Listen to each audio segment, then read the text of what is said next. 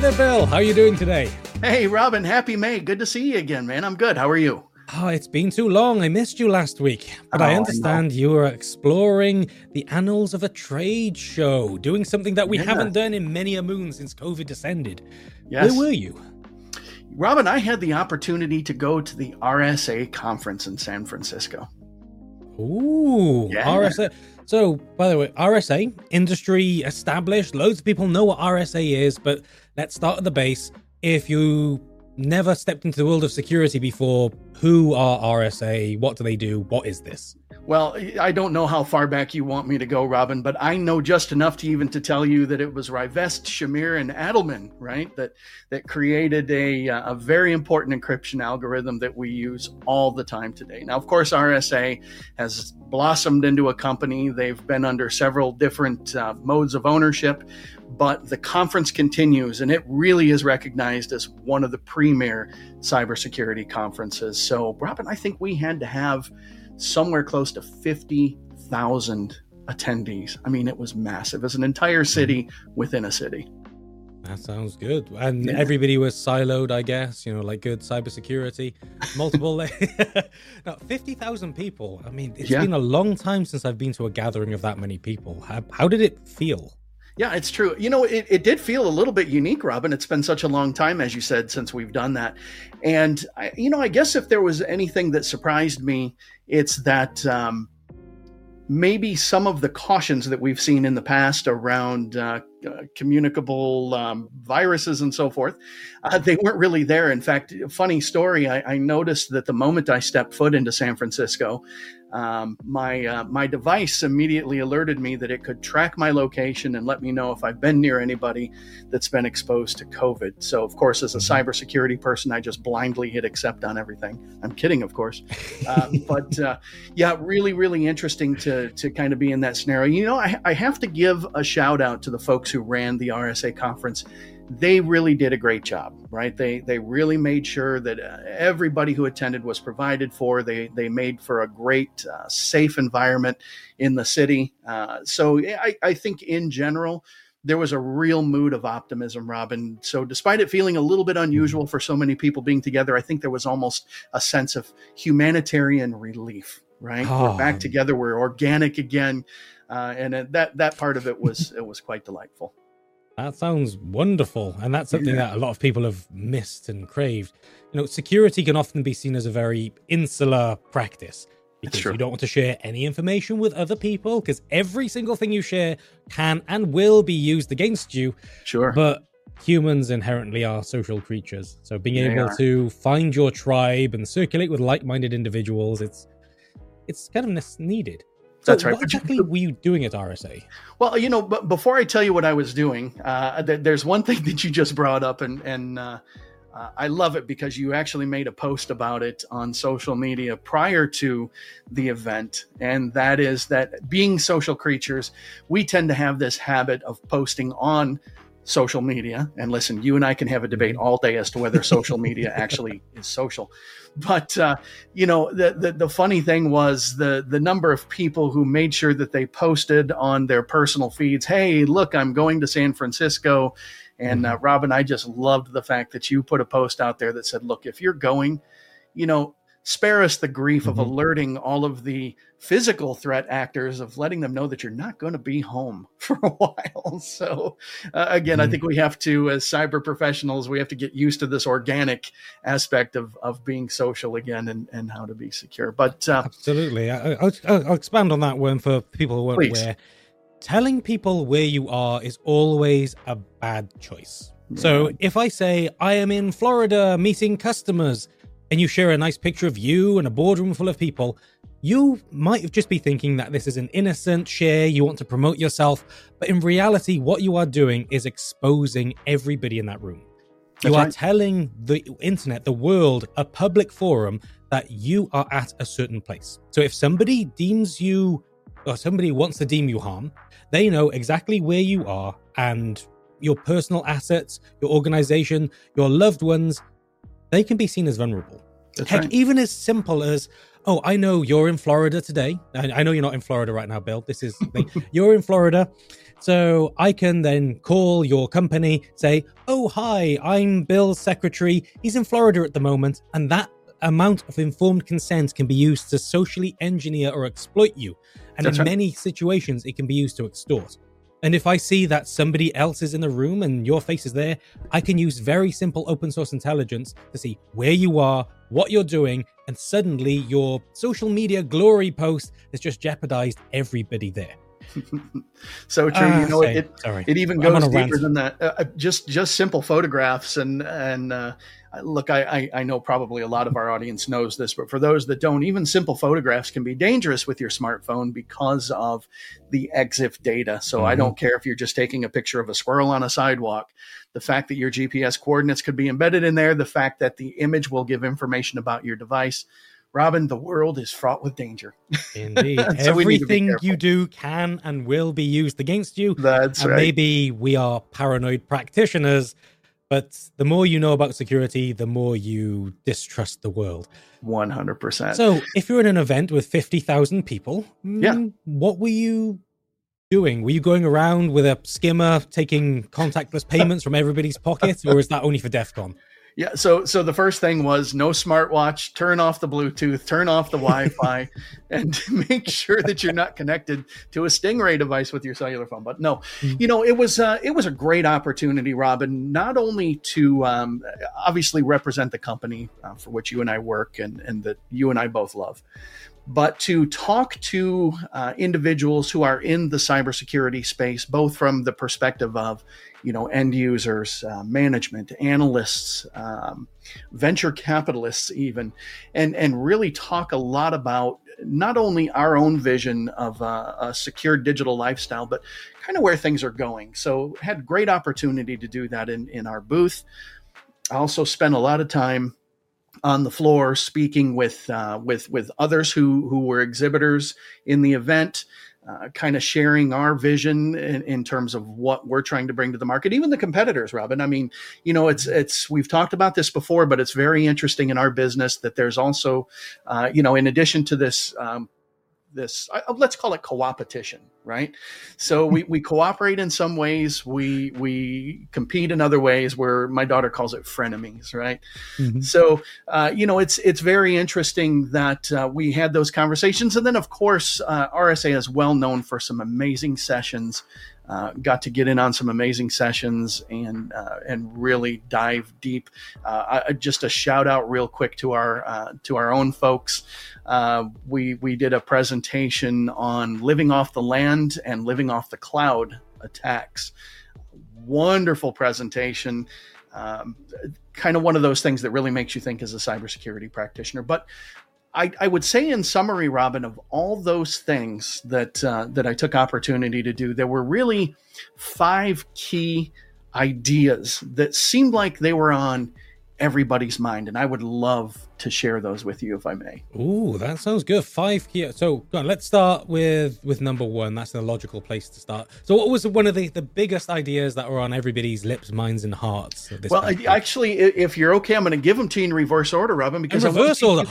Yes. I want to see if you have that insight, and I have a feeling you do, right? Question, do your arrays index at 0 or 1? Are we starting at 4 and going down to 0? I mean... Well, that depends if I'm little endian or big endian too, Robin. So we're going to have to figure out our architecture. But, speaking of array beginnings and little endian, big endian, the number 5 thing that I saw that was on everybody's mind was IoT and OT, right? Mm-hmm. So the Internet of Things and operational technology.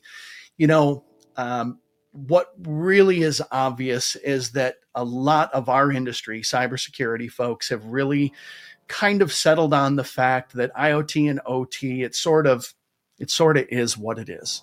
Mm-hmm. Everybody is kind of saying, look, we really, because again, the protocols can be, how should we say, sometimes they can be a little bit outdated. IoT and OT devices may not be able to have those frequent updates that we might see in standard IT. Mm-hmm. As well, a lot of times they're run by embedded systems on low power, low consumption hardware. And so the flexibility may not be there to continue to add these things. So what I saw was that almost everybody says, you know what, let's just put a perimeter around it. Let's establish it. In fact, there was one individual who I was speaking to about, some of the things you can do around establishing a perimeter, whether hardware or software defined. And they were even surprised. Oh, you mean I can still run Windows 7 in controlling my technology? And oh boy, there was my heart sped up a little bit there. I thought, oh no. That's still happening in Windows XP and so forth. There was maybe one or two, let's call them exhibitors who did have some interesting things to offer from an OT perspective, but really IoT, OT, everybody's just kind of said, okay, it is what it is. Let's just establish a secure perimeter around it. And that'll give us the runway that we need to very slowly address some of those security concerns. Just accepting necessary evils in many ways. I mean, that's true. Last week, I bought an LED floodlight for the garden because I wanted sometimes it to be green, sometimes it to be blue. It has no RGB lighting. And it said to change the color, you need to connect to Wi-Fi. So I thought, okay, let's connect it to my DMZ. Let's see what happens. And for some reason, this LED floodlight had an open SSH port and I can jump straight into the terminal. It had a full version of OpenSUSE running on a floodlight. And I think, why? What is the logic of doing that? Right. And if this is just a floodlight, think of all of the other IoT, OT devices you have around your house that can become another attack vector. Sure can. So the industry has just accepted this digital noise as normality. And for many organizations, this is an attack surface they're not even aware that exists. That's right. So is the solution just perimetering and bordering, or are there other ways? Well, I that's obviously the easiest, right? It's the low hanging fruit, and that's why I say it really became saying it is what it is. I really think until we get a lot wiser, especially around operating technology, we get a lot wiser around the protocols themselves. I think that's really where we ultimately need to go. Robin, you did your due diligence, which, again, I think is fantastic because, anytime you have an LED light bulb and the brand says Mirai in it, I mean, that should flag you right away that you shouldn't do that. But it's the truth, really. There's no standardization on it. And unfortunately for the unsavvy consumer, really perimeterizing is kind of where you need to go. I mean, there's a whole specialty around IoT and OT, as you and I both know. So, let's get that expertise to bear and let's start, let's start developing in a way that literally from the outset of manufacturing is taking security into consideration. That's where we need to go. And if you get into the situation of reality where you've gone to multi-manufacturers, you have a whole bunch of IoT devices with varying levels of security, having an easy to configure secure perimeter to every single edge with a SASE solution, I would highly advise, will just make the pain not go away, but it makes it easier to manage. That's right. Because you will have people come to your office with a device they found off Taobao or from eBay or PandaBuy, which is getting even more popular now. And you have no idea what code that's running, what malware, what hidden Trojans there may be, because it's always in the interest of some threat actor anywhere to mess with technology. Absolutely. So IoT and OT, what other things have you seen? Okay, so number 4, this one's almost a hobby of mine. I absolutely love this. Quantum cryptography is really bugging everybody. For those who haven't heard this terminology, what I saw a lot in the conversations was reference to Y2Q. Now, for those who maybe weren't around back then or aren't familiar with the terminology, obviously this is kind of spinning off of Y2K, year 2000, back in the day when we were concerned about the number of bits and bytes used to record the date. But Y2Q, the year that quantum cryptography comes to bear and is able to crack brute force RSA or the AES, the Advanced Encryption Standard. That is when Y2Q is, and it's kind of fun, Rob. And one thing I didn't actually know that I learned at the conference was that the Cloud Security Alliance on their website has a countdown clock when they believe that those encryption standards that are so widely used for e-commerce, for online communication. I mean, the internet is essentially RSA and AES. they're counting down the time when they believe that that's going to crack, when Y2Q is going to take place. Any guesses, Robin, on how long you think the Cloud Security Alliance believes we have until quantum breaks those algorithms? At the moment, I'd probably guess at 18 months or stuff from now. That's my estimation. Well, you are a paid paranoid. The Cloud Security Alliance is a little more generous. They think it's just shy of 7 years. 7 years. Until quantum is going to break our entire system. So not only is it on people's minds, but I'll tell you, if I recall correctly, I think it might have been around 4 exhibitors who say that they have the answer to protecting you from Y2Q. Now, listen, Robin, take it with a grain of salt, right? Being somebody who loves cryptography, dubious was probably the best word that would describe my response. And unfortunately, when you start scratching the surface a little bit, you see that we are in the dark, right? We're kind of guessing as to how this is going to manifest and when it's going to manifest. So we do things like trying to increase key spaces or increase entropy on pseudo-random seeds and all these different pieces that are a part of cryptography. Interesting thing is folks are trying to capitalize on that right now. But the bottom line is, yes, quantum computing is a real thing, just as we're afraid about bad guys that are racing to crack all these things that have made our lives so easy, tongue planted firmly in cheek.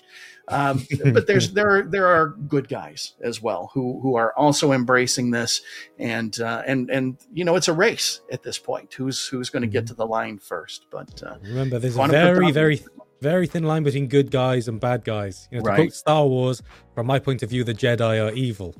It's a very, very thin line. Interesting. But quantum That's going to be a lot of comments on this one. Oh, well, it's almost May the 4th. We're almost there. Oh, right. So, quantum cryptography combined with the ever-looming presence of AI leads to a bleak future unless we address this quite rapidly. Absolutely. Absolutely. So what was point number 3? Number 3, no surprise, was MDR, managed detection and response. But what was great, Robin? So obviously we understand that cybersecurity teams are stretched, to say the least. There is a huge talent gap in our industry. I can't recall the latest numbers. I probably checked about 6 months ago. For those of you who can't tell from my accent, I do happen to live in the United States, and just in our country alone, the last time I looked, there was over 400,000 open positions for cybersecurity experts. I mean, massive, massive number. So certainly a lot of managed detection and response offerings out there. People are talking about it.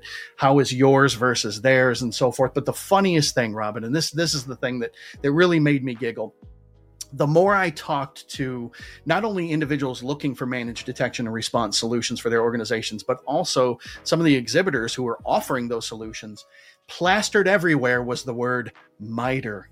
Everywhere. MITRE, right?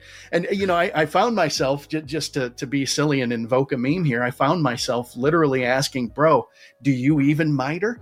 Because it's interesting. Everybody's jumped on this bandwagon about MITRE and saying, we got it, we can do it. But do you really understand what place MITRE has? MITRE has the attack framework in MITRE has been around for 10 years. In fact, for our viewers that don't know it, they just updated to version 13 on April 25th. So there's a new version with additional techniques and procedures, with new threat actors. This is something that's constantly evolving, but it certainly seems that MITRE is the proverbial belle of the ball right now when it comes to managed detection and response, and they want to talk about that. What are your thoughts on MITRE, Robin? Tell me how you feel about it, what you know about it, what you love, and are they just playing games? I'm 7 certifications into MITRE so far. I'm trying to go for the full run, just like yourself, but I'm playing catch up.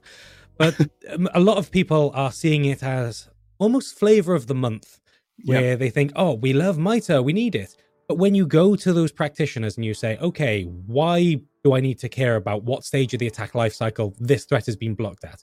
Most people can't give you an answer apart from, yeah, we do it. And there seems to be a lot of presumed knowledge where people are posturing. Sure. They know that they can do it, but they can't discuss.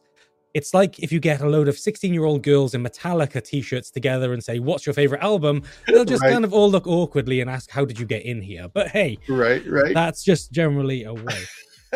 So I love your analogies, Robin. MITRE is a framework that should be followed, but frameworks mean nothing if you don't understand the underlying data. That's right. So quite often you would try and map a whole load of different data sources onto the framework and you come out with a report, but so what? How does that protect you? The framework itself is information. It's an informative way to progress. So if you're seeing everybody out there, or the majority of vendors now pushing their MDR or XDR, extended detection and response, and trying to map that to frameworks like Otter or MITRE, then sure, that's great. And that's really important to have if you're aware of what it means to you and what it means to your organization. But if you have no idea of the importance of MITRE, then it might not be applicable. You might be learning something that doesn't benefit you in the overall security approach. Absolutely. If you've been a practitioner of security for several years, this might be second nature to you. But if you are just coming into your security operations career, then I would advise everybody to do a little bit of reading because it's gaining traction. And MITRE Ingenuity, they are improving their framework pretty much all the time. So without a doubt. I guess the warning that if I were to issue one is if you are considering MITRE or that's being offered by an organization to help increase your security posture, do the diligence. Make sure you understand what MITRE is. It is incredibly powerful, but it is a knowledge base. There is no MITRE magic wand that just instantly makes you more secure. Wonderful framework, phenomenal knowledge base, but it is not the end all be all. Nothing substitutes good GRC policy. All these things need to play together. Remember, the best security is to just turn everything off and unplug all your cables. That's the best security. Air cap. So, number 2. What was number 2? Yes, number 2. No surprise to viewers of our videos. The meat suit, the human being, and that encompasses things like endpoint protection and password management and storing secrets. Basically, number 2 mindshare was, how do we help secure the human being in the equation as probably the most open and vulnerable attack vector when it comes to cybersecurity. And, some great stuff that we looked at, there was, when we look at endpoint protection, boy, Robin, there's no shortage of discussion and certainly no shortage of solutions in the marketplace that are attempting to do that endpoint protection. Now, you and I would make the argument that endpoint protection in and of itself is not sufficient. There needs to be shared context with the rest of the security posture. We get that. But things like password management, I mean, my goodness, we've seen some breaches even very recently of some organizations that do password management that Robin, they had great big signs hung from the ceiling in the convention center. And boy, I'm looking at those and I'm thinking, it takes a lot of guts to put that big sign up right now. When you've got users walking below that sign, grumbling and moaning that their passwords were exposed or their backups disappeared or whatnot. And then, very interesting, some discussion around, hardware platform management of shared secrets and storing those secrets in a secure enclave. So, the meat suit, unsurprisingly, a big point of discussion. It's always going to be a big point of discussion, Robin. You can never eliminate the human part of the equation. And thank goodness, right? Because this does need to be about securing a digital lifestyle that we're trying to live, to reap all the benefits from that digital lifestyle and mitigate all the risks that come with it. And this is why I believe security is the future for career safety with humans. Networking is getting smarter. AI tools, machine learning tools, allowing you to do fabric recalculation, network reconvergence, and networks are easier to build. And security is also benefiting from all of these additional tools. That's right. However, there's still always going to be a human level of paranoia and oversight that's required. Otherwise, it's machines against machines. That's right. People have asked me, Robin, should I get into networking? Should I get into security? Should I get into apps? I always push people towards the security element because it is that human meat suit. It is that wall of flesh that will be your biggest savior and your biggest detractor when it comes to maintaining business operations and safety. Of course. And the annoying thing is, no amount of education that we provide means you're 100% safe. That's right. I have seen people who are very tinfoil hat wearing paranoid levels of security get credit card thefted, or they've been breached or identity stolen because they forgot to shred a document and somebody was looking through their trash. Now, was I the person stealing their identity? Well, I can neither confirm nor deny, but it's still possible to sign people up for railway magazines if they don't want them. That's right. So, yes, the meat suit. We all have a past, Robin. We all have a past, and we all have a future, and the future makes it exciting. That's right. So, well, talking of the future, what do you suppose was the number one mindshare item at that conference? Oh, the number one mindshare. I would probably say VMware backups. I think. Of course. You nailed it. No, I'm kidding. What was number one? Number one, of course, was ChatGPT and artificial intelligence. Of course. Right? Unfortunately, it's the big bugbear out there at the moment. It is. As you say, the flavor of the day. I had opportunity to speak with some individuals who are kind of, maybe you would say, luminaries. They're certainly doing a lot of education around artificial intelligence right now. And of course, we're in the cybersecurity field. We don't all necessarily agree on things. But what I do recall one individual saying was that, boy, a long time ago, there was something developed by a guy named Turing called the Turing test. Now, if you're not familiar with Turing and the work during World War II and the Enigma machine and all those things, boy, absolutely wonderful thing. Go study, go learn. It's part and parcel of cybersecurity. Gets into cryptography, which I absolutely love. But the Turing test was that we could know that a machine, a system, had developed artificial intelligence when the human being speaking with it could not distinguish it from another human being. Now, there are those who would argue that ChatGPT, that AI, as we're calling it actually passes the Turing test. I tend to disagree, and this was part of the discussion. I think what it actually proved is that the Turing test was a insufficient model to determine artificial intelligence. I think what happened is things like ChatGPT broke the Turing test. They aren't necessarily artificial intelligence per se. For those who have done any diving on ChatGPT, and Robin, you are certainly one of those individuals, I believe. We know that ChatGPT it's a GAN, right? It's a generative adversarial network, which means you've got two components in this supposed AI. You've got a component that just generates a whole bunch of material, and then you've got a classifier that basically argues with it. But the thing to remember, and where I hope folks calm down, is that simply recognizing keywords and generating probabilistic responses does not necessarily mean artificial intelligence. Now, that's not to say that what we're seeing isn't powerful. I'm not sure. I don't want to violate any trademarks here, but I've heard said, quote, Skynet is here. And, I think there's a great opportunity to be calm, to embrace the technology. We do understand that threat actors could use this technology into some very interesting effect. We've also seen where this technology is grossly subject to human weakness and even can exhibit biases because of the data with which it has been trained. So worrying that it's going to somehow escape its cage and digest the internet and, oh my goodness, what are we going to do? Don't forget, right? We're feeding a lot of this information, and it is marvelous technology. It makes mistakes, just like its human creators. But this was a big one, Robin. It was a big one. And I tell you, the folks that were most vehement about its evils were those who were involved in the education sector. Oh my goodness, you've got students that are writing papers using ChatGPT. What are we going to do about that? How do we detect that? So that was the biggie. That's what everybody was talking about. And it's understandable. The education and training sector, people are panicking.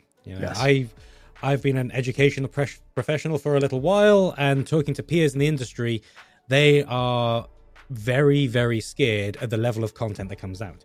Now, if you've looked at any AI-generated content, you eventually pick up on the learning style, and you can easily identify what is AI-generated versus not. I only have to spend 5 minutes on LinkedIn before I find GPT-created posts. And a simple AI copy detector, it's like, hang on, I know what you're doing here. But right. For people who are unaware, it's very easy to simulate an output. And I read one very scary news story about how somebody used an OpenGPT model, and that GPT model actually ended up having to do a task, went to a website called TaskRabbit, impersonated somebody, and hired a human to do a job for the GPT output. And it got the information it needed back. And that's very feasible. It's very easy to do if you know how to do it. If you look at Meta's Llama model, nice 65 terabyte model with lots of input. I don't want to make this an AI episode. I could talk for hours and hours. Easy to do. Easy to do. It's very simple to see how people could fear for their jobs. How they could fear for the future. And honestly, the vast majority of admin jobs could be replaced by AI within the next year, realistically. The important thing to do is learn to work alongside it. When computers first were released, people saw it as a threat to their livelihood. When mechanical engineering became a thing, back in the Industrial Revolution, people thought, oh no, that means the world is over. AI, machine learning, GANs, large language models, these are all tools that we need to learn to adopt and use.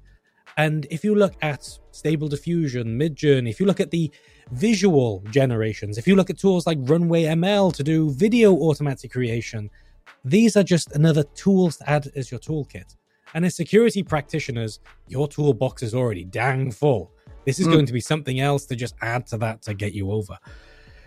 That's right. So it's both a blessing and a curse. Digital humanity. Yeah, absolutely. Embrace it. Let it elevate you. Right. It's a great opportunity. Indeed. So it sounds like you had a fun week at RSA, and hopefully you'll have a fun week at the next conference you go to, whenever that may be. But remember, Bill, don't tell people where you are or what you're doing until you get back. That is the moral of the story. Indeed. So anyway, until next time, stay safe, be well, and always be kind. Good to see you, Robin. I'll stay down.